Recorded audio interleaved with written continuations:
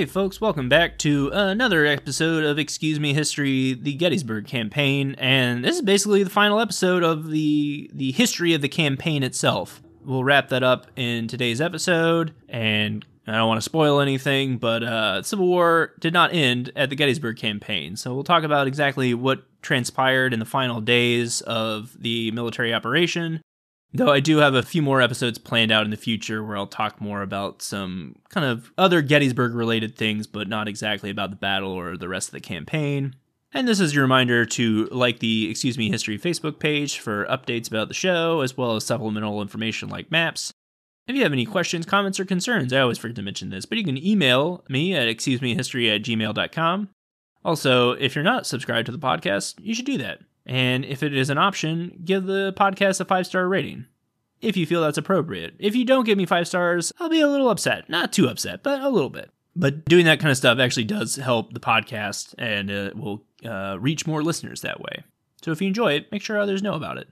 All right, folks, without further ado, let's start the show.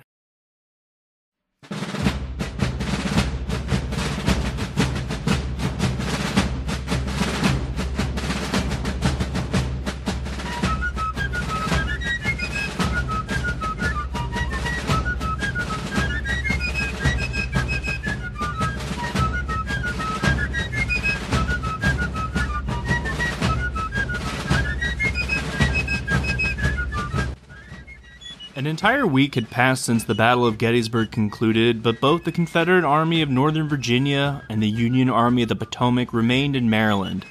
This was the result of heavy rains that persisted in the days following the battle and the destruction of the Confederate Army's pontoon bridge at Falling Waters. General George Meade had taken his time pursuing the rebels. Lee's army was now entrenched in a series of defensive earthworks that stretched 9 miles. By the morning of the 11th, Meade's army was within striking distance.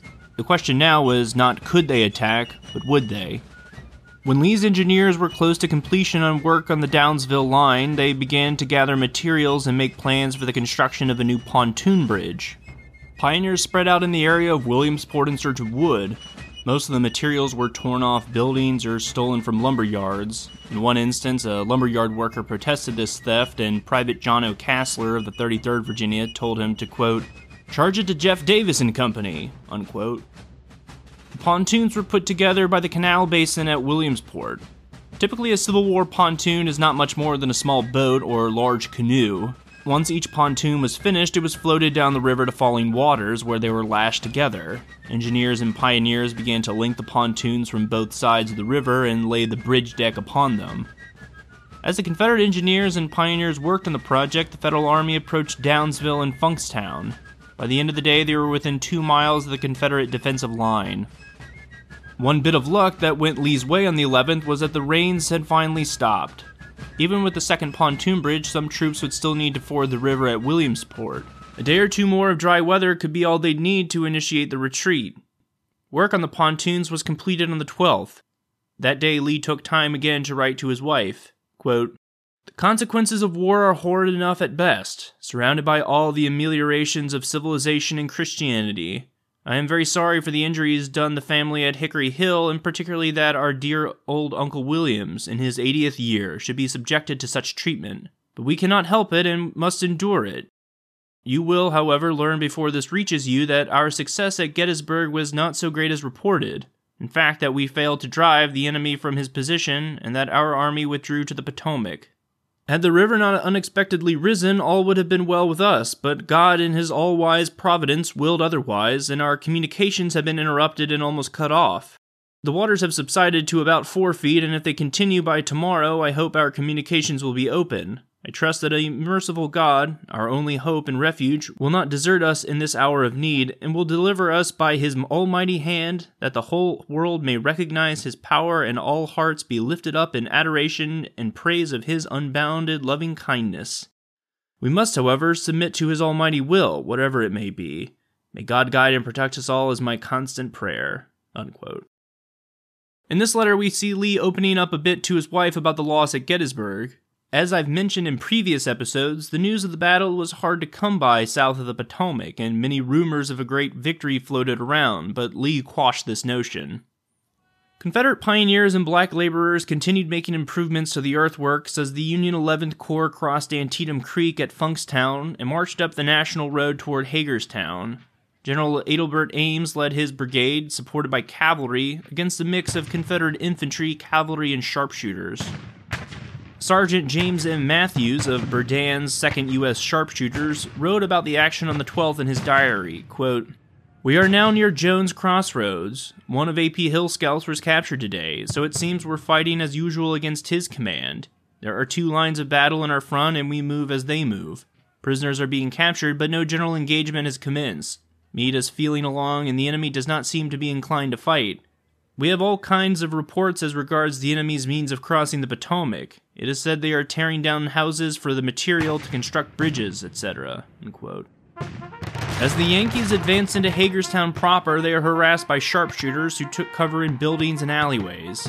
Captain James Harvey Kidd of the Michigan Cavalry Brigade remembered that, quote, "The bullets from their guns had a peculiar sound, something like the buzz of a bumblebee, and the troopers' horses would stop, prick up their ears, and gaze in the direction whence the hum of those invisible messengers could be heard." Unquote.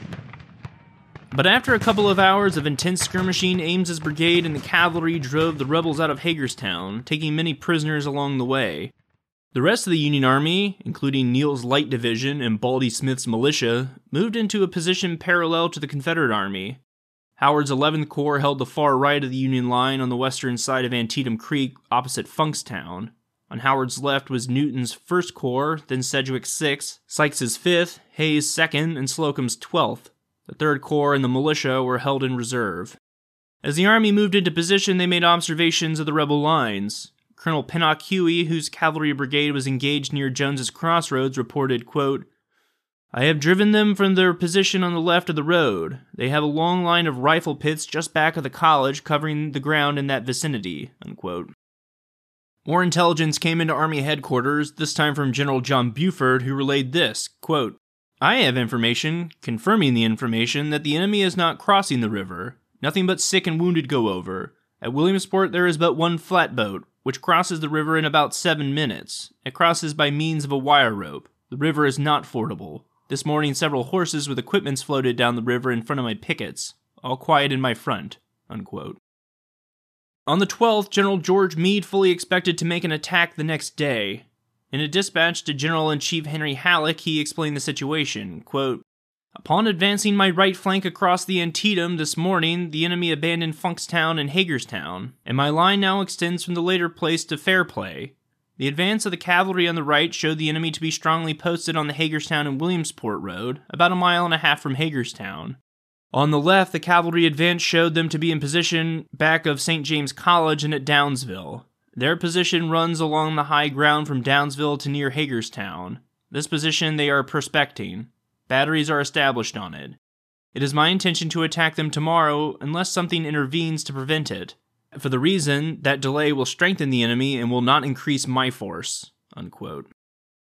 John Hay, Lincoln's private secretary, wrote of the president's state of mind, quote, "The president seemed in especially good humor today, as he had pretty good evidence that the enemy were still on the north side of the Potomac and Meade had announced his intention of attacking them in the morning.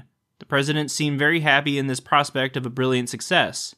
He had been rather impatient with General Meade's slow movement since Gettysburg, but concluded today that Meade would yet show sufficient activity to inflict the coup de grace upon the flying rebels." Unquote. At 8 p.m., Meade met with his high command in a third and final council of war at his headquarters near Jones's Crossroads. At the consultation were the corps commanders, Hayes, Sykes, Sedgwick, Howard, and Slocum. Also included were 2 new faces, General James Wadsworth and William French. Wadsworth, the 1st Division commander in the 1st Corps, was temporarily in charge of the Corps because John Newton was sick. William French was chosen to replace David Birney as commander of the 3rd Corps. French has come up a lot in the series, but I've never given him a real introduction. He was a 48-year-old Baltimore native and a West Point graduate of the class of 1837. He served as an artillery officer in the Antebellum Army in the Seminole Wars and the Mexican War. In the former conflict, he clashed with his subordinate, then Brevet Major Thomas Stonewall Jackson. In the latter, he served as an aide-de-camp on the staff of General and future President Franklin Pierce. He began the Civil War as a brigade commander and had led an infantry division since the Battle of Antietam, though was transferred to the 8th Corps and commanded the Harper's Ferry district during the early days of the Gettysburg campaign. Once his force joined the Army of the Potomac at Frederick, Meade integrated French's command into the 3rd Corps and placed him in charge of it. Already broken from the July 2nd fight at Gettysburg, the soldiers were further demoralized by the removal of Birney for an unfamiliar face, but Meade did not trust Birney's abilities. Also at the council were Generals Alfred Pleasonton, Gouverneur Warren, and Andrew Humphreys, Meade's new chief of staff. The following year, Meade would testify in front of a Congressional Joint Committee, quote, "In view of the important and tremendous issues involved in the result, knowing that if I were defeated the whole question would be reversed, the road to Washington and to the North open, and all the fruits of my victory at Gettysburg dissipated, I did not feel that I would be right in assuming the responsibility of blindly attacking the enemy without any knowledge of his position. I therefore called a council of war of my corps commanders, who were the officers to execute this duty, if it was determined upon and laid before them the precise condition of affairs. I told them that I had reason to believe from all I could ascertain that General Lee's position was a very strong one, and that he was prepared to give battle and defend it if attacked, that it was not in my power from a want of knowledge of the ground, and from not having had time to make reconnaissances, to indicate any precise point of attack, that nevertheless I was in favor of moving forward and attacking the enemy and taking the consequences, but that I left it to their judgment and would not do it unless it met with their approval," unquote.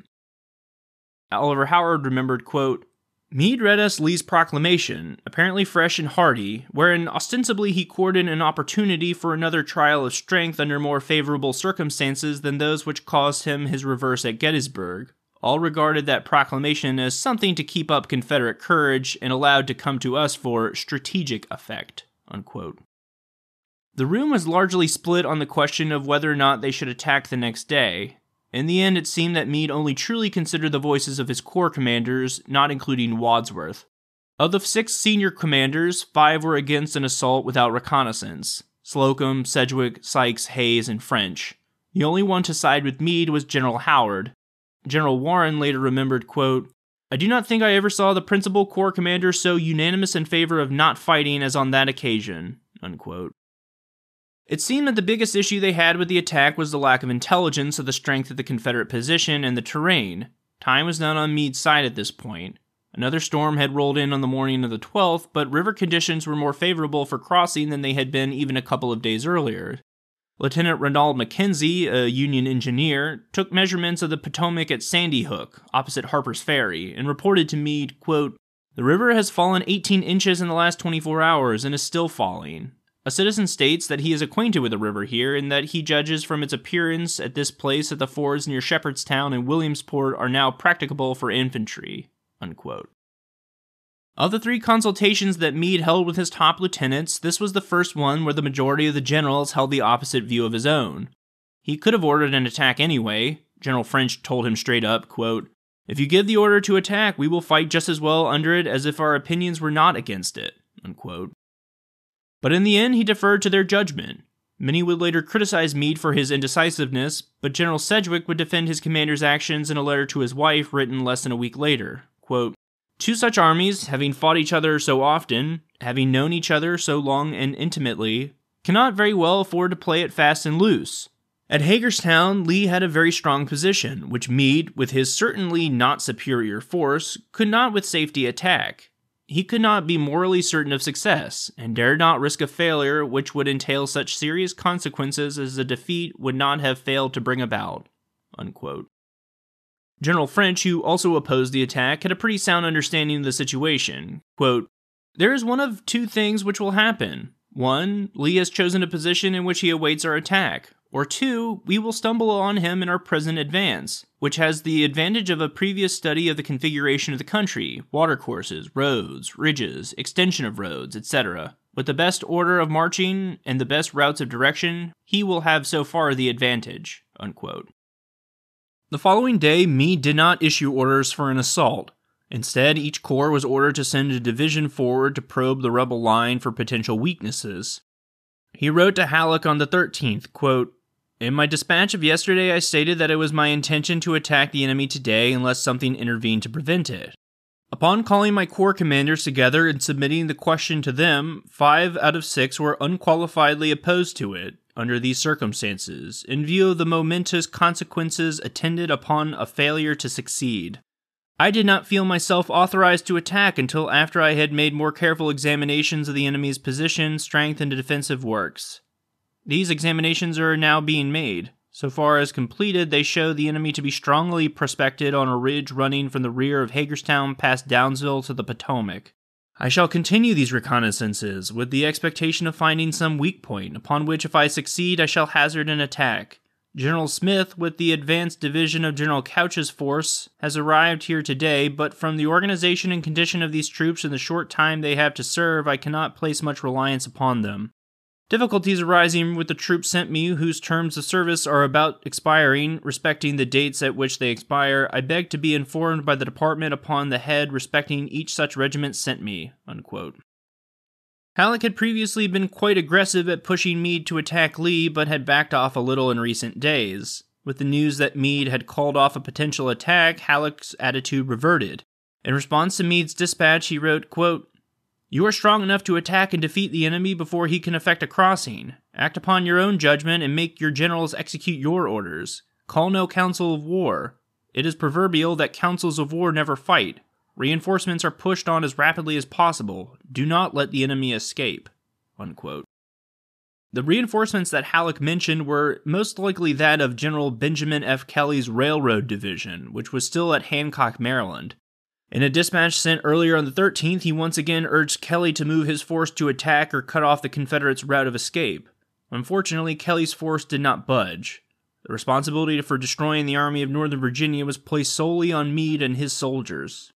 The Army had also been reinforced by the New York National Guard, French's command, and other units from Washington, perhaps as many as 20,000 men, but the quality of these soldiers was generally low. Most of the reinforcements had previously been on garrison duty in Washington or Harper's Ferry, and the militia was all but useless. A more seasoned soldier in the army had this to say, quote, "The militia was composed mostly of young gentlemen who had left their places behind the counter or at the desk for the double purpose of lending their aid to their country in its hour of need and enjoying a month of what they hoped would be amateur soldiering. They were all complaining bitterly of the terrible marches they had endured, and swore that they would shoot the general if they ever got into a fight. They had marched all the way from Harrisburg, to which point they had been brought in cars, at the rate from 8 to 15 miles a day.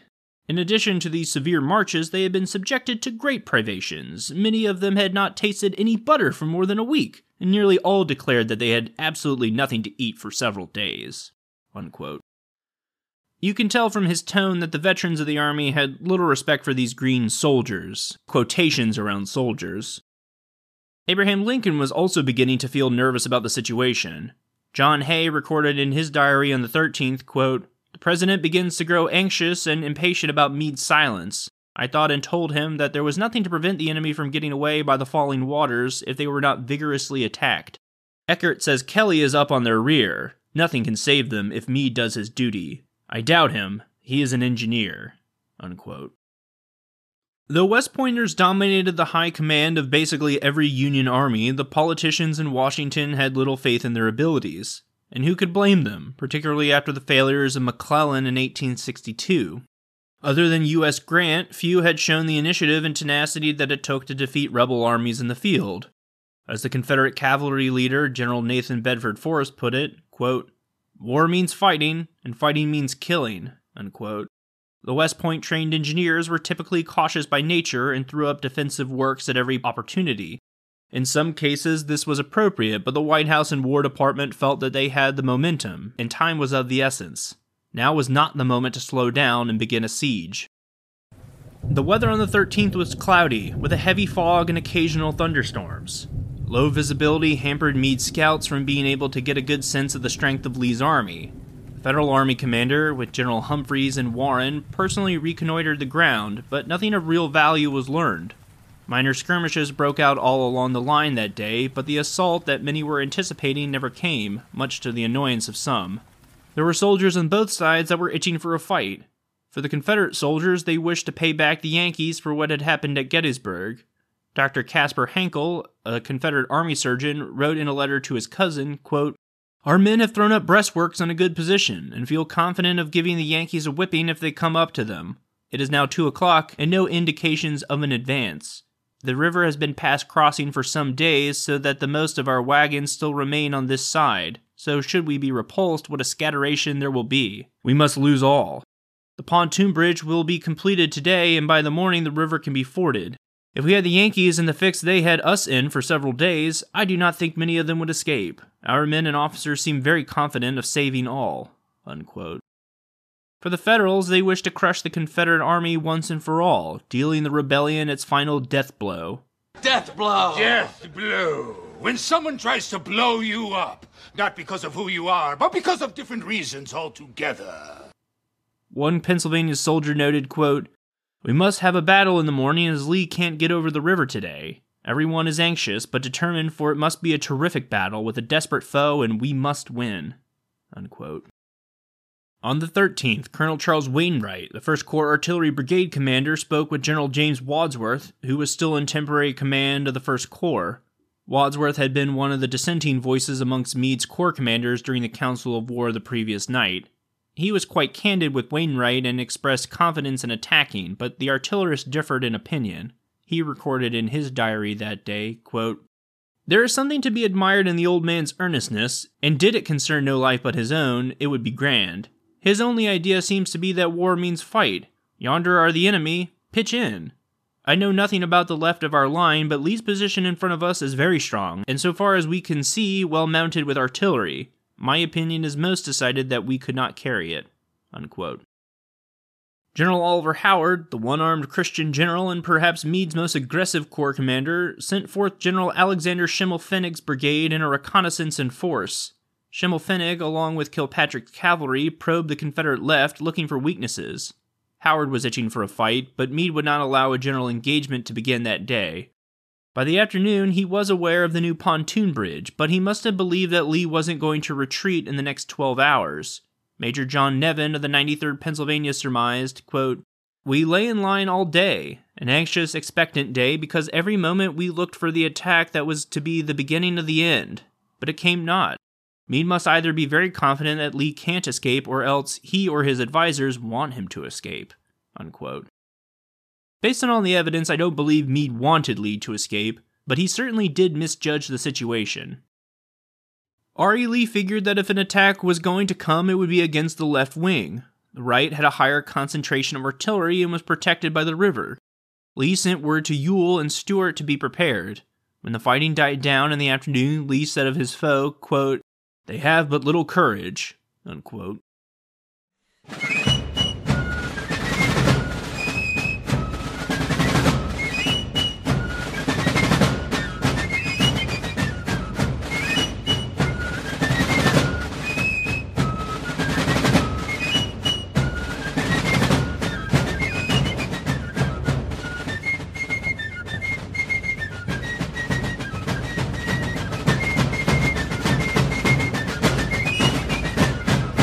The Confederate Army now had a small window of opportunity to begin their evacuation. The river was at a fordable level and the Federals had yet to attack. While the rebels were certainly hoping for a rematch with the Yankees, Lee wasn't willing to pass up the chance to slip away unscathed. During the afternoon, he and his staff planned out the evacuation. Under the cover of darkness, the entire army would leave its defensive works and cross the river. General Richard Ewell's 2nd Corps, minus its artillery and Hayes' Louisiana Tiger Brigade, would ford the river at Williamsport. The Army Reserve trains, followed by the 1st and 3rd Corps, and all of the artillery would march downriver to Falling Waters, where it would use the pontoon bridge. Stuart's cavalry would screen the evacuation and would fall back at Williamsport once the rest of the army had reached Virginia. After sunset, the withdrawal of Ewell's corps began. The soldiers quietly left their entrenchments and marched down the Williamsport-Hagerstown Road past Lee's headquarters, waded through the C&O Canal Aqueduct, and then descended the banks of the Potomac to the fording site. Torches illuminated the way, but occasional rainstorms made it an incredibly dark night. The weather also made the road conditions a nightmare. Even though the river was not quite as high as it had been even 2 days ago, it was still 3 to 4 feet deep in most places. The Potomac isn't terribly rough at Williamsport, but it isn't completely placid either. One misstep could lead to a soldier being swept away in the current. Private Samuel Pickens of the 5th Alabama, O'Neill's brigade, wrote of his experience on the night of the 13th. Quote, "We had a very rough, muddy, and bad marching before reaching the pike, which was itself perfectly sloppy, and to make it still more disagreeable, there was a light rain falling for a while. The road was so blocked up with troops that we did not get on very fast, and when we got to Williamsport, we found it crowded with soldiers. Here we had to stand and wait for an hour or more, for there was no place to sit down, as the streets were ankle-deep with mud and water. Finally, we moved down towards the river, but every few yards the column would halt, so that we were just creeping along at a most fatiguing pace. We went to a ford several hundred yards higher up the river than where we crossed before, going up the aqueduct through the water that smelt very offensively. As soon as we got near the river, we knew the men were waiting, by the yelling and hallooing that we heard. The Potomac being swollen was very wide and was over waist deep. The water felt cool when we first entered it, but afterwards very pleasant.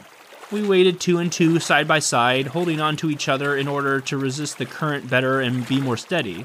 There were orders for the men to hang their cartridge boxes around their necks, but a great many failed to do it, and there was a considerable amount of ammunition damaged or destroyed by getting wet. Our clothes, blankets partly, and haversacks all got wet, which increased our load and made it very disagreeable marching after crossing. The banks were muddy, and on this side so steep and slippery that it was difficult to scuffle up it.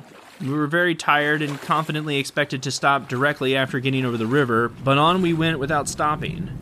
Although the distance from Hagerstown was only about 6 miles, and we were on our feet from 8 or 9 o'clock last night, it was daybreak when we got across the Potomac."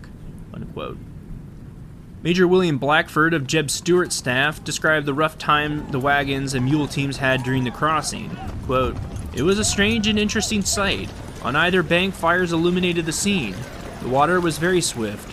By the bright, lurid light, the long line of heads and shoulders and the dim sparkling of their musket barrels could be traced across the watery space, dwindling away almost to a thread before it reached the further shore.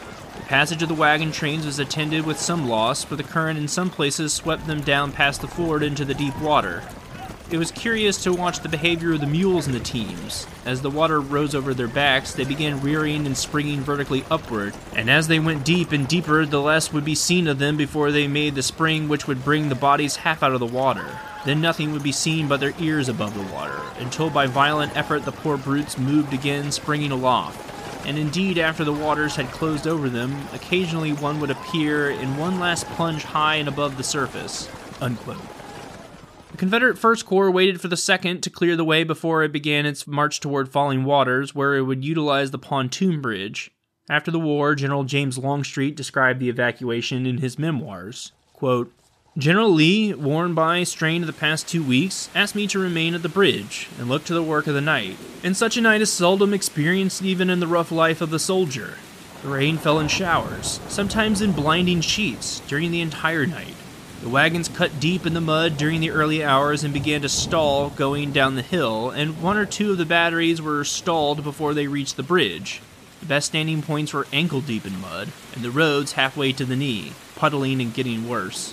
We could only keep 3 or 4 torches alight, and those were dimmed at times when the heavy rains came. Then, to crown our troubles, a load of wounded came down, missed the end of the bridge, and plunged the wagon into the raging torrent. Right at the end of the bridge, the water was 3 feet deep and the current swift and surging. It did not seem possible that a man could be saved, but everyone who could get through the mud and water rushed to their relief, and Providence was there to bring tears of joy to the sufferers. The wagon was righted and on the bridge and rolled off to Virginia's banks. The ground under the poles became so puddled before daylight that they would bend under the wheels and the feet of the animals until they could bend no further, and then would occasionally slip to one side far enough to spring up and catch a horse's foot and throw him broadside in the puddled mud. Under the trials and vexations, everyone was exhausted of patience. The general and staff were ready for a family quarrel as the only relief for their pent-up trouble when daylight came, and with it General Lee to relieve and give us opportunity for a little repose." Unquote. Despite the precarity of the situation, Confederate quartermasters and forage teams continued to strip the land of anything of use before they left Union territory. On the 13th, the 1st Corps Artillery Reserve Quartermaster recorded that they'd requisitioned 25 horses from 19 different owners and over 18,000 pounds of hay. The Corps Quartermaster also noted that they'd taken 4,000 pounds of corn and over 1,600 pounds of hay. As the night wore on, progress was slower than the Confederate leaders hoped. Fortunately, the retreat went undetected for many hours. To keep up the ruse, Jeb Stuart's cavalrymen occupied the vacated Confederate trenches. They spoke loudly and played music to give the appearance that the main army was still there. The last unit to leave the breastworks was the division of General Henry Heath. By matter of happenstance, the unit that had initiated the battle on July 1st would serve as the rear guard during the Army's retreat. From the time that Heath's division withdrew from the Downsville line, it would be some 12 hours before they reached the river. Heath's 4 brigades dug in on a hill near the crossing site where they would remain until all the other units had crossed. At 3 a.m., the troopers of Judson Kilpatrick's division were awoken to begin a reconnaissance of the Confederate position opposite Hagerstown. As they advanced toward the Downsville line, they were surprised to find that they met no resistance. Pickets were gone. Then they came upon the earthworks. All that was left behind were discarded materials and Quaker guns, logs painted black, which was a common trick used during the Civil War to give the appearance of artillery where it wasn't. The rebel army had up and vanished. Kilpatrick sent back word to General Meade. The next step was obviously to find out where they'd gone. General George Custer sent Captain George Drew of his staff to deliver orders to Major Luther Trowbridge of the 5th Michigan. Quote, "Make no noise about it, no bugle calls, but boots and saddles right away. The enemy has fallen back and we are ordered to find out where he has gone." Unquote. 5 minutes later, Trowbridge led his regiment toward Williamsport, but they were too late. By the time they'd reached the town, the last of the Confederate cavalry had crossed the river. Trowbridge later wrote, quote, "I cannot describe my feelings of disappointment and discouragement." Unquote. If there was anyone more upset about the mischance to strike the rebels again, it was Judson Kilpatrick. The aggressive cavalry general issued orders to his 2 brigades to march quickly toward Falling Waters, where they hoped they could still catch the tail of Lee's army. Custer's Michigan brigade raced toward the pontoon bridge. By daybreak, most of the Army of Northern Virginia was across the Potomac. All that remained by the morning were Hood's division and A.P. Hill's 3rd Corps.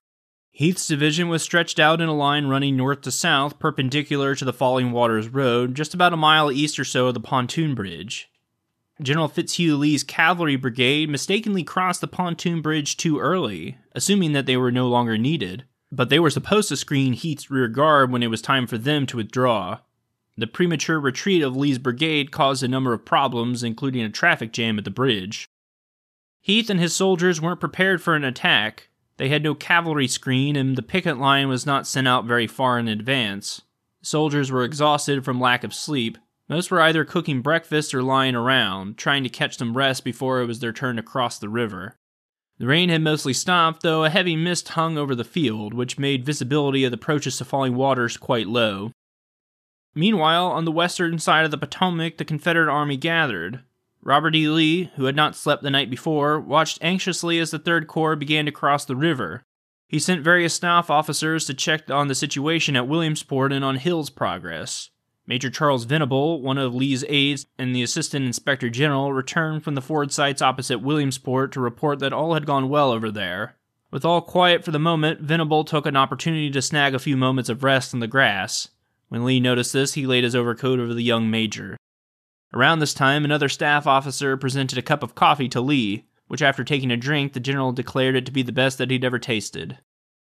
Major Moxley Sorrell, Longstreet's chief of staff, wrote of Lee's anxious state around this time, quote, "The general's anxiety was intense. He expected to be attacked at the passage of the river. There was good reason to fear. Why Meade had failed to do so is yet to be explained. General Lee, like everyone, has been up the whole night, and his staff officers were stretched in sleep on the ground. He desired me to recross the bridge for him, to see General Hill in person, and urge him to the utmost haste in getting his men over, stopping only when imperatively necessary. I immediately pushed back, finding the road deep in mud but clear of any impediment to the men. Broken wagons or a dismounted gun or 2 had been cleared away and thrown one side. General Lee's message was given, and Hill asked me to assure the commander that he should get safely across. Notwithstanding a slight attack that was even then developing itself on his rear brigade, Pettigrew's. Returning, I reported to the general that all was clear. Hill was about 3/4 of a mile from the bridge and marching rapidly to it. What was his leading division? I was asked. General Anderson, sir. I am sorry, Colonel. My friend Dick is quick enough pursuing, but in retreat I fear he will not be as sharp as I should like, said Lee. Just then a heavy gun was fired lower down, filling the gorge of the river with the most threatening echoes. "There," said the general. "I was expecting it. The beginning of the attack." Unquote. Just after 11 a.m., Heath and Pettigrew were conversing when a regiment of cavalry was spotted on a hill about a mile away. Neither could identify the unit as they appeared to be wearing Confederate uniforms, but carried a U.S. flag. The two generals were perplexed by the sight. Heath assumed it must be Fitz-Lee's brigade, and Pettigrew concurred, though he found it obnoxious that they displayed what seemed to be captured Union colors. Even as they drew nearer and the pickets opened fire, Heath continued to believe that the troopers were friendly, but after a few moments it became clear that this was not the case. Major Peter Weber led Companies B and F of the 6th Michigan Cavalry forward in a mounted charge against the unsuspecting rebel infantrymen. The scene turned into chaos rather quickly. The Wolverines galloped in, sabers drawn, pistols firing, demanding the surrender of Heath's men. Despite the confusion, the Confederates managed to rally. Soldiers woke up or threw down their food and grabbed their muskets, with officers directing them into line of battle.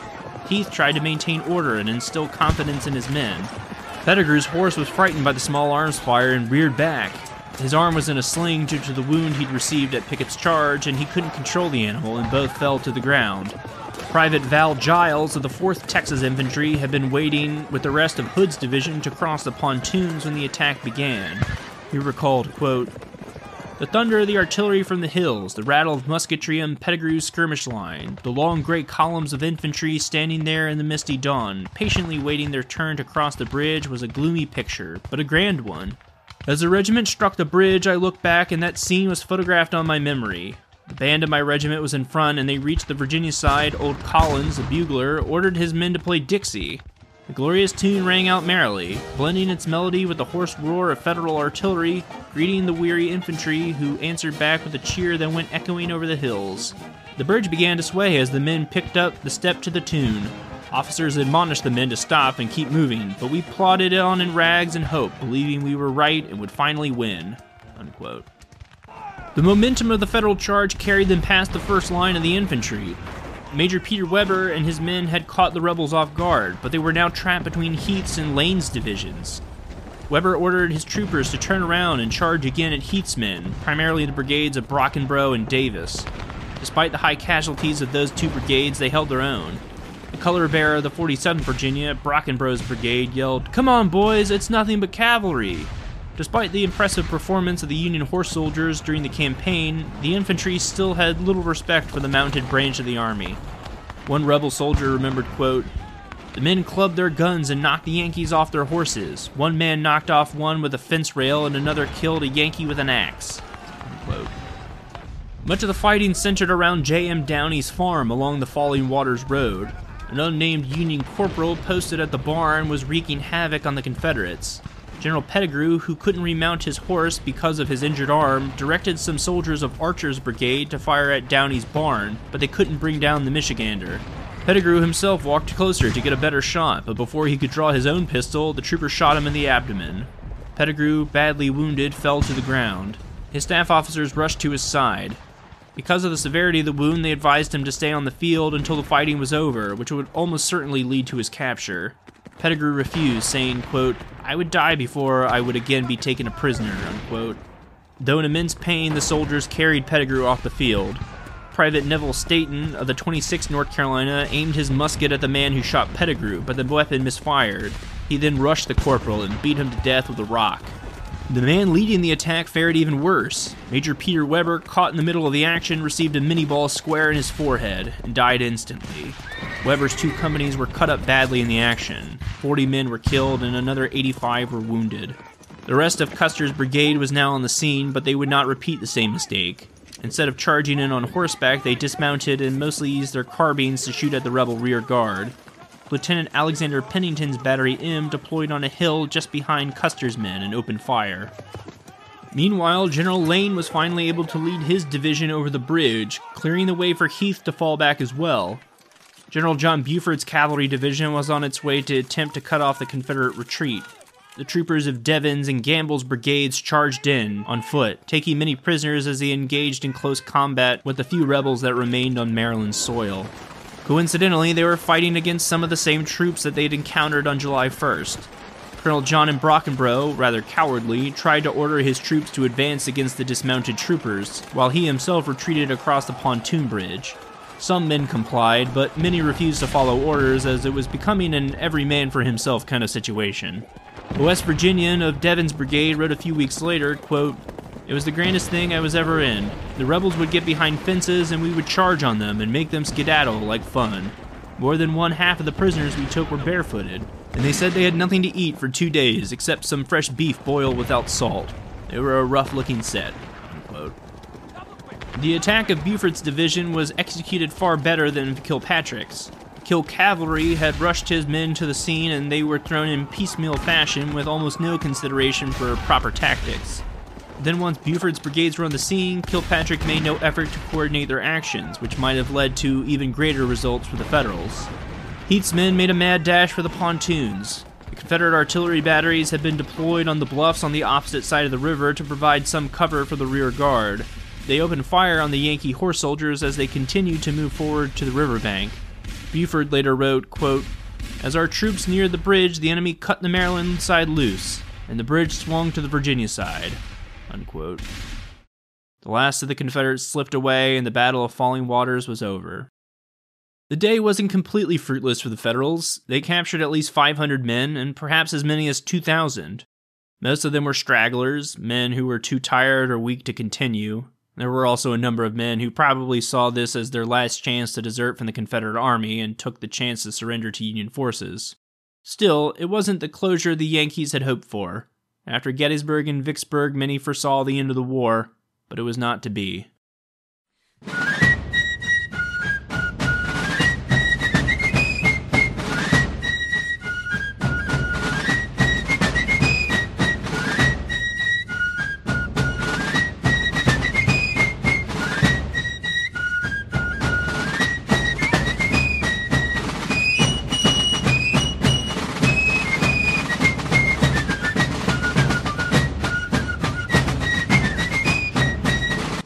During all this time, the main body of the Army of the Potomac was also advancing in the hopes of catching the rebels. Meade had learned of the withdrawal earlier that morning, and by 9 a.m. the entire army was marching toward the Downsville line in an armed reconnaissance. They were disappointed to find the earthworks completely abandoned.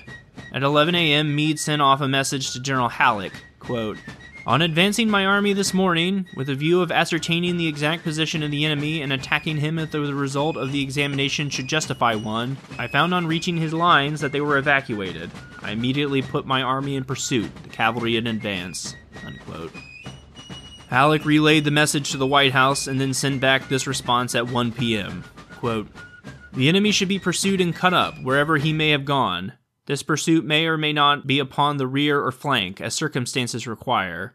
The inner flank towards Washington presents the greatest advantage. Supply yourself from the country as far as possible. I cannot advise details as I do not know where Lee's army is, nor where your pontoon bridges are. I need hardly say to you that the escape of Lee's army without another battle has created great dissatisfaction in the mind of the President, and it will require an active and energetic pursuit on your part to remove the impression that it has not been sufficiently active heretofore," unquote. That last sentence in particular irked Meade. He was already fed up with the White House and Halleck, but the assertion that Lincoln was dissatisfied with his handling of the situation was just about the last straw. Immediately upon the receipt of Halleck's message, he rashly replied, quote, "Having performed my duty conscientiously and to the best of my ability, the censure of the President conveyed in your dispatch of 1 p.m. this day is, in my judgment, so undeserved that I feel compelled so respectfully to ask to be immediately relieved from the command of this army," unquote. Some 3 weeks after Joe Hooker had threatened to resign and the White House accepted it with no reservation, Meade had now done the same. Lincoln, however, would not accept Meade's resignation. Despite the obvious frustrations with the post-battle results, he had still defeated Lee like no other army commander had done before. Lincoln was willing to give him a longer leash than Hooker, who had lost the Battle of Chancellorsville and had acted petulantly afterward. I'm sure they also considered the poor optics of losing a second army commander in less than a month, so Halleck performed some damage control. His response to Meade read, quote, "My telegram stating the disappointment of the President at the escape of Lee's army was not intended as a censure, but as a stimulus to an active pursuit. It is not deemed a sufficient cause for your application to be relieved," unquote. While Meade would remain in command of the army, the damage was done and his relationship with the president never fully recovered. Lincoln himself drafted a message to be sent to Meade later that day, quote, "Major General Meade, I have just seen your dispatch to General Halleck asking to be relieved of your command because of a supposed censure of mine. I am very, very grateful to you for the magnificent success that you gave the cause of the country at Gettysburg, and I am now sorry to be the author of the slightest pain to you. But I was in such deep distress myself that I could not restrain some expression of it. I had been oppressed nearly ever since the battles at Gettysburg by what appeared to be evidences that yourself and General Couch and General Smith were not seeking a collision with the enemy, but were trying to get him across the river without another battle. What these evidences were, if you please, I hope to tell you at some time, when we shall both feel better. The case summarily stated is this. You fought and beat the enemy at Gettysburg, and of course, to say the least, his loss was as great as yours. He retreated and you did not, as it seemed to me, pressingly pursue him, but a flood in the river detained him, till by slow degrees you were again upon him. You had at least 20,000 veteran troops directly with you, and as many more raw ones within supporting distance, all in addition to those who fought with you at Gettysburg. While it was not possible that he had received a single recruit, and yet you stood and let the flood run down, bridges be built, and the enemy move away at his leisure without attacking him. And Couch and Smith, the latter left Carlisle in time, upon all ordinary calculation, to have aided you in the last battle at Gettysburg, but he did not arrive, at the end of more than 10 days. I believe 12, under constant urging he reached Hagerstown from Carlisle, which is not an inch over 55 miles, if so much, and Couch's movement was very little different.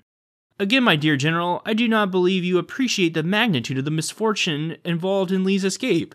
He was within your easy grasp, and to have closed upon him would, in connection with our other late successes, have ended the war. As it is, the war will be prolonged indefinitely. If you could not safely attack Lee last Monday, how can you possibly do so south of the river, when you can take with you very few more than 2/3 of the force you had then in hand? It would be unreasonable to expect, and I do not expect you can now effect much. Your golden opportunity is gone, and I am distressed immeasurably because of it. I beg you will not consider this a prosecution, or persecution of yourself, as you had learned that I was dissatisfied. I have thought it best to kindly tell you why." Unquote. Interestingly enough, that letter was never sent, which I think was a smart decision. Whenever you're really angry with someone, it's best not to respond immediately. Instead, write out your thoughts and sit on it. That way you get your feelings out, but you don't say anything out loud that you might later regret. But privately, Lincoln was disheartened by what had happened. He aired his grievances to those close to him. His secretary, John Hay, recorded in his diary on the 14th, quote, "This morning the president seemed so depressed by Meade's dispatches of last night. They were so cautiously and almost timidly worded, talking about reconnoitering to find the enemy's weak place and other such. He said he feared he would do nothing. About noon came the dispatch stating that our worst fears were true. The enemy had gotten away unhurt. The president was deeply grieved. We had them within our grasp, he said. We had only to stretch forth our hands, and they were ours, and nothing I could say or do could make the army move." Unquote. Hay wrote on the 15th that the president's son, Robert Todd, told him that, quote, "The tycoon is grieved silently but deeply about the escape of Lee. He said, if I had gone up there, I could have whipped them myself." Unquote. Naval Secretary Gideon Welles wrote that, quote, "The president said he did not believe we could take up anything in cabinet today. Probably none of us were in a right frame of mind for deliberation. He was not. He wanted to see General Halleck at once. Stanton left abruptly.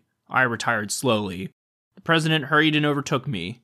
We walked together across the lawn to the departments and stopped and conversed a few moments at the gate." Unquote. Wells also recorded that Lincoln told him, quote, "with a voice and countenance which I shall never forget," unquote, said to him, quote, "I dreaded yet expected this, that there has seemed to me for a full week a determination that Lee, though we had him in our hands, should escape with his force and plunder, and that, my God, is the last of this army of the Potomac? There is bad faith somewhere. Meade has been pressed and urged, but only one of his generals was for an immediate attack. He was ready to pounce on Lee. The rest held back. What does it mean, Mr. Wells? Great God, what does it mean?" Unquote. Lincoln's frustration is completely understandable. From his viewpoint in Washington, it did seem like all the army had to do was attack, and Lee's army would have been crushed. This was one of those counterfactuals that simply can't be proven. The engineers of the army that John Hay derided in his diary certainly did not believe that victory was assured. Colonel Charles Wainwright later wrote on the 14th, quote, "This morning when we turned out, Lee was gone clean over the Potomac into Virginia again. People at home, of course, will now pitch into Meade as they did McClellan after Antietam for letting him escape. My own opinion is that, under the circumstances, and with the knowledge General Meade then had, he was justified in putting off this attack until today." Unquote. After examining the Confederate earthworks, Wainwright had this to say, quote, "These were by far the strongest I have seen yet, evidently laid out by engineers and built as if they meant to stand a month's siege. The parapet was a good 6 feet wide on top, and the guns, which were very thick, were all placed so as to get a perfect crossfire and to sweep their whole front. When shall we learn to put up such field works?" Unquote. This is just one man's opinion. It should be noted that Wainwright was not an engineer by trade and had not attended West Point, though he was rather conservative by nature. Though fiercely loyal to the Union, he was on the opposite end of the political spectrum from the radical Republicans, who later blamed Meade for failing to bag Lee's army. By this point, Wainwright was beginning to feel that the Lincoln administration was corrupted by abolitionists, and wrote strongly of his disapproval of the direction the war was taking. Still, he was a talented artillery officer, and seemed to know his stuff when it came to that aspect of war, so his opinion shouldn't be taken lightly. Furthering Wainwright's comments, Meade's chief of staff, General Andrew Humphreys, would later back up his commander by testifying, quote, "If we had made the attack, there is no doubt that we should have lost very severely," unquote. And later that day, Meade explained his actions in a letter to his wife, quote, "I found Lee in a very strong position entrenched. I hesitated to attack him, without some examination of the mode of approaching him. I called my corps commanders together, and they voted against attacking him. This morning, when I advanced to feel his position and seek for a weak point, I found he had retired in the night and was nearly across the river. I immediately started in pursuit, and my cavalry captured 2,000 prisoners, 2 guns, several flags, and killed General Pettigrew. On reporting these facts to General Halleck, he informed me the President was very much dissatisfied at the escape of Lee. I immediately telegraphed I had done my duty to the best of my ability, and that the expressed dissatisfaction of the President I considered undeserved censure, and asked to be immediately relieved. In reply, he said it was not intended to censure me, but only to spur me on to an active pursuit, and that it was not deemed sufficient cause for relieving me. This is exactly what I expected. Unless I did impracticable things, fault would be found with me. I have ignored the senseless adulation of the public and the press, and I am now just as indifferent to the censure bestowed without just cause. I start tomorrow to run another race with Lee." Unquote. The entire army, Meade highest among them, was incredibly frustrated by the situation, but there was no time to pout. He ordered General David Gregg to lead his cavalry division to the southeast to the ford site at Sandy Hook, opposite the river from Harper's Ferry. The rest of the army would also be ordered to march in that direction the following day. Meanwhile, the Army of Northern Virginia could breathe a sigh of relief. They'd reached Confederate territory mostly intact, but they weren't completely out of the woods. Lee's exhausted soldiers still needed to get back to central Virginia before the Army of the Potomac, and there was still quite a bit of ground to cover. There was also the issue of dealing with the wounded, of which there were thousands. Some had already begun their journey up the Valley Turnpike if they were lucky enough to catch the ferry while the army was gathered around Williamsport. The main body of the army continued south to Bunker Hill, about 21 miles south of Falling Waters, where they rested for a couple of days. Among the wounded was General James Johnson Pettigrew, who suffered terribly from the pistol wound received at the J.M. Downey farm. The Tar Heel general made it as far south as Bunker Hill, but 3 days later, on July 17th, he died. Later that day, Lee wrote in a letter to Secretary of War James Seddon, quote, "The Army has lost a brave soldier, and the Confederacy an accomplished officer." Unquote. About 8,500 wounded and sick men traveled with the Army up the valley to Winchester, the site of the first receiving hospital.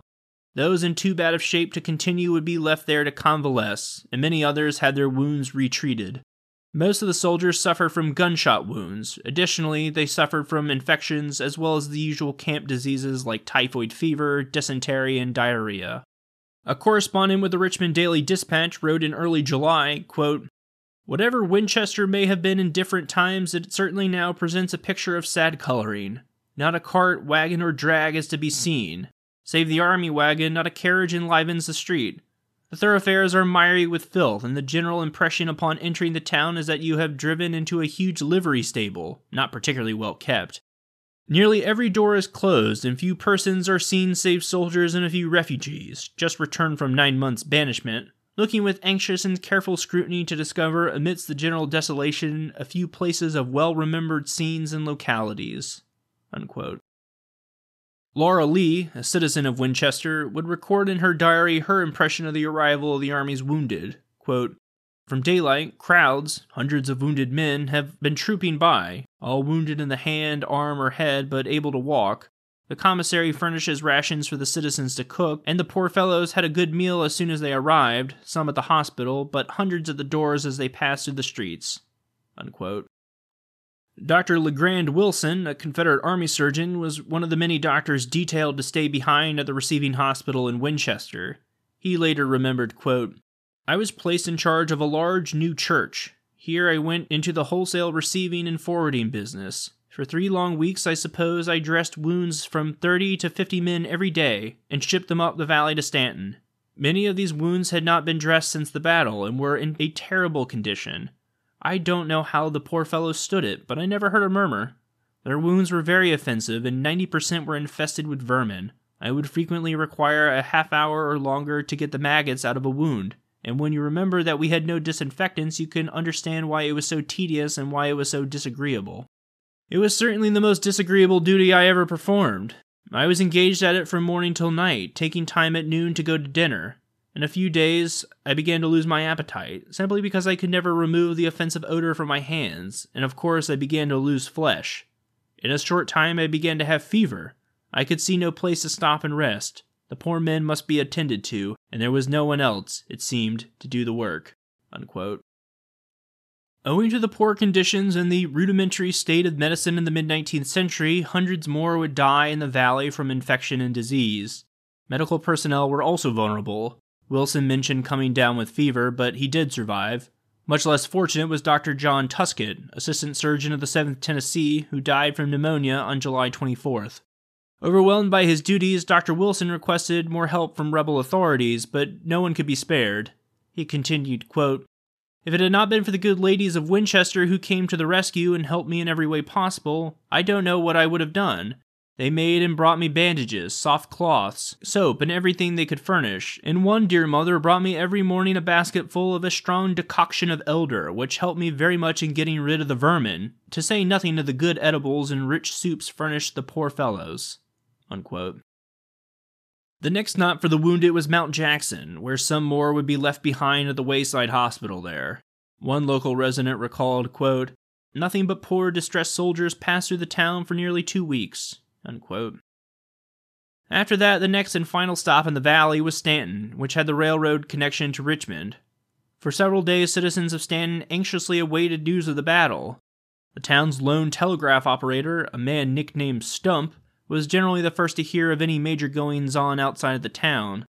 Rumors of a great Confederate victory swirled around the town on the 8th, but by July 10th, the people of Stanton began to learn that the campaign had not been as successful as previously reported.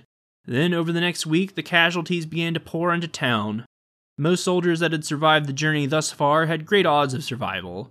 Of the thousands of wounded that passed through Stanton, only a few dozen died.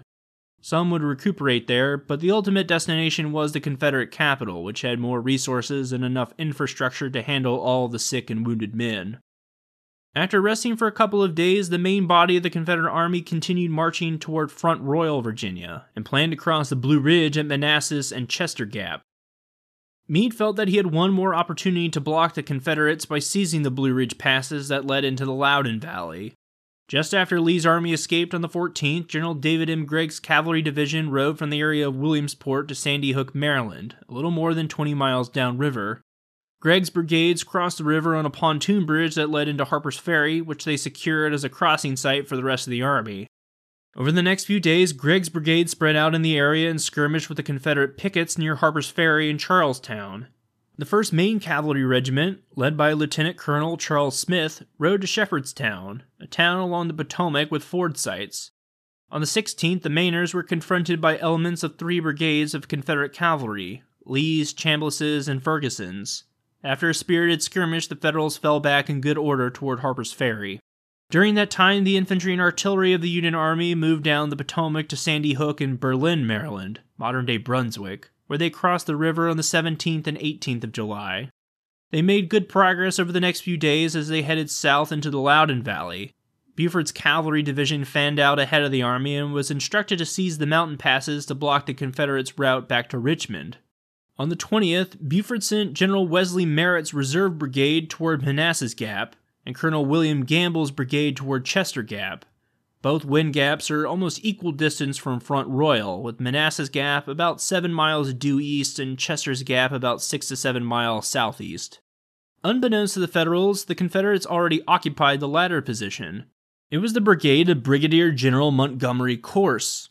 Corse came up very briefly, many episodes back, but I don't expect anyone to remember the name. He was a 47-year-old Virginian, Mexican war veteran, militia leader, former gold prospector, and Alexandria-based banker. As a colonel, he led the 17th Virginia Infantry Regiment at the First Battle of Bull Run and subsequent battles on the Virginia Peninsula in 1862. He led Kemper's brigade at the Second Battle of Manassas, South Mountain, and Antietam, and was wounded in all 3 battles. Following the Maryland campaign, he was promoted to brigadier general and given command of his own brigade in General George Pickett's Virginia Division. His brigade participated in Longstreet's southeastern Virginia campaign in the spring of 1863, but following the Battle of Chancellorsville, his brigade was detached from Pickett's division and left behind in Virginia, much to Pickett, Longstreet, and Lee's chagrin. Corse probably wasn't too happy about missing out on the campaign at first, but his men were lucky enough to avoid the disaster of July 3rd. During the Army's invasion of Pennsylvania, his 1,200-man brigade guarded the important railroad hub at Hanover Junction, about 25 miles north of Richmond. They remained there until the day the Army recrossed the Potomac, at which point his brigade was recalled to rejoin Pickett's division. Wesley Merritt's cavalry brigade arrived at Manassas Gap on the 20th, where it bivouacked for the night. The next morning, Merritt ordered the 1st U.S. Cavalry to move through the gap in the direction of Front Royal. At that very moment, Corse's brigade was also headed in the same direction. His 5 regiments marched through Front Royal that morning toward the Shenandoah River, where Confederate engineers were constructing a pontoon bridge for the Army to use over the next few days. Unfortunately for Corse's men, it was not yet complete, and they'd have to ford the river. Like the Potomac, the water levels of the Shenandoah were much higher than normal. After a rather arduous crossing, 4 of the 5 regiments were sent southeast to Chester Gap, while the 17th Virginia Infantry, Corse's own former command, marched eastward to Manassas Gap. They ended up taking a position at Wapping Heights, a hill near the gap named for the Wapping House, a relay station for stagecoaches coming in and out of the Shenandoah Valley.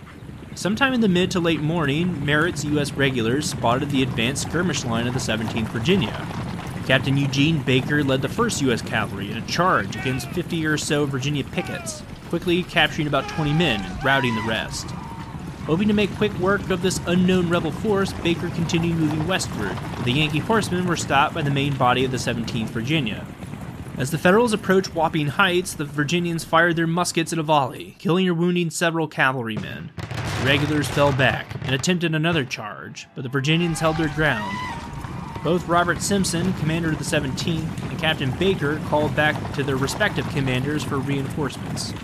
General Pickett responded by sending the remnants of Armistead's brigade, now led by Major Joseph Cabell, toward Wapping Heights, but it would be some time before they reached the battlefield. Merritt also called up reinforcements. First, he sent in the 2nd U.S. Cavalry, but like the 1st, they failed to drive off the rebel infantry. A 3rd regiment, the 5th U.S. Cavalry, attempted to outflank the Confederates on their left along the mountain road, but they were once again thwarted. Major Simpson had posted 2 companies of his regiment on this road, and when the U.S. regulars came riding down, the Confederates unleashed a volley of musket fire. Only 1 man in the front rank was left standing. He and the rest of the regiment quickly fled the scene.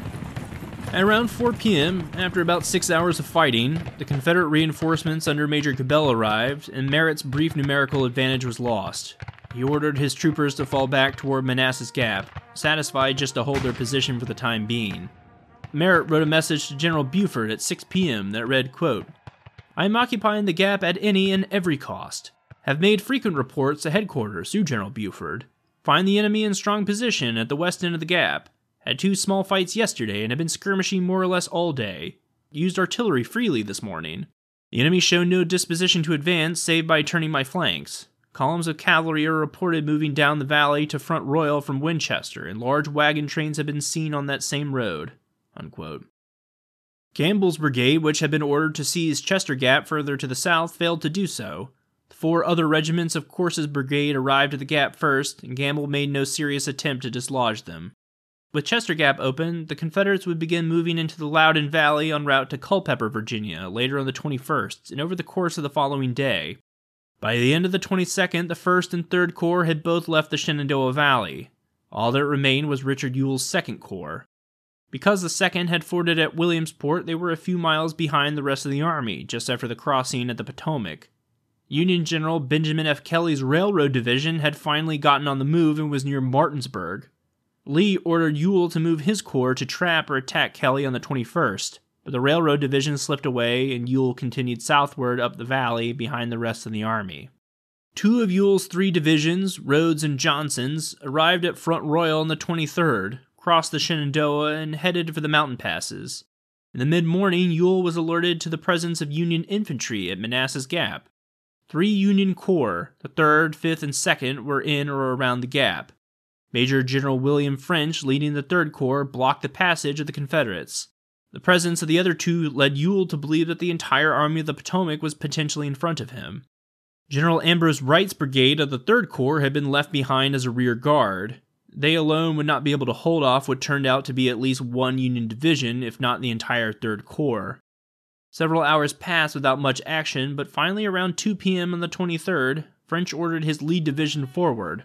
At the head of the column was the Excelsior Brigade, now led by a 42-year-old Italian-American lawyer and politician from Brooklyn, Brigadier General Francis Spinola.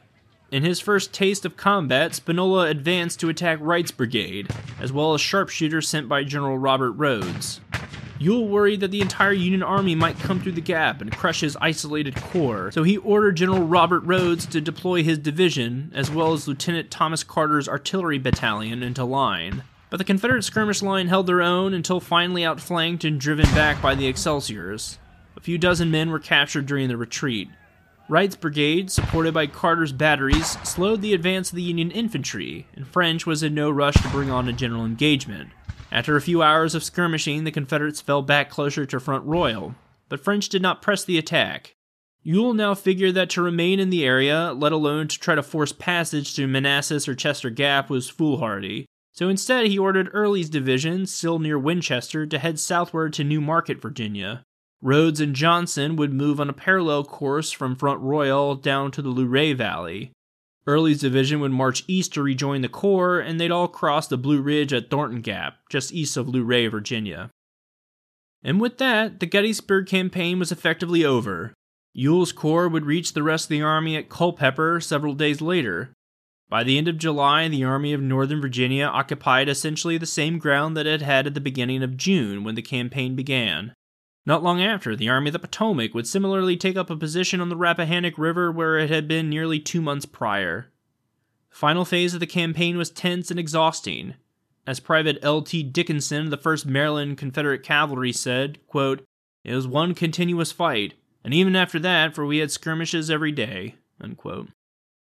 Nevertheless, it seems odd that a truly decisive military operation, the way Gettysburg is usually portrayed, the turning point of the war, that it would end in a relatively listless way. The Battle of Gettysburg was not the setup for the great final battle of the war. It was simply the climax of a month-and-a-half-long campaign. At least in the short term, the battle's only significance was the high number of troops engaged, and the extraordinarily high number of casualties. From the Battle of Brandy Station to the Battle of Manassas Gap, both armies lost somewhere between 60 and 65,000 men combined. Casualties were nearly equal on both sides, though the Confederates lost a greater percentage of their total force. About half of that number were soldiers wounded in action, many of whom would not survive or were permanently maimed and would not return to the ranks.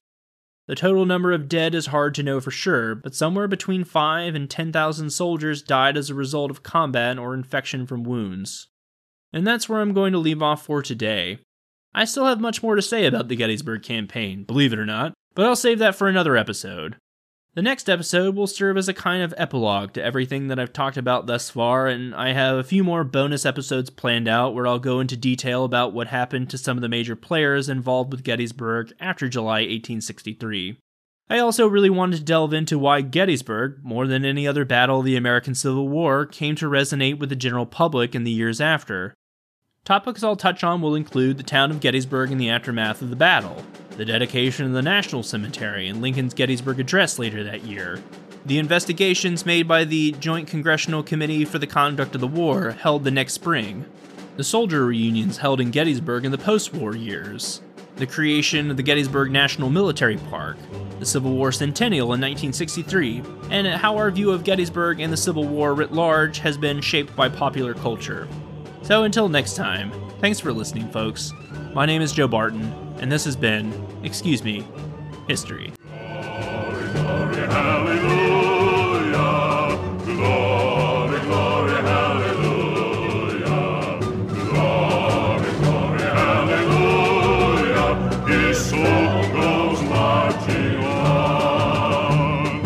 John Brown's body lies a mouldering in the grave.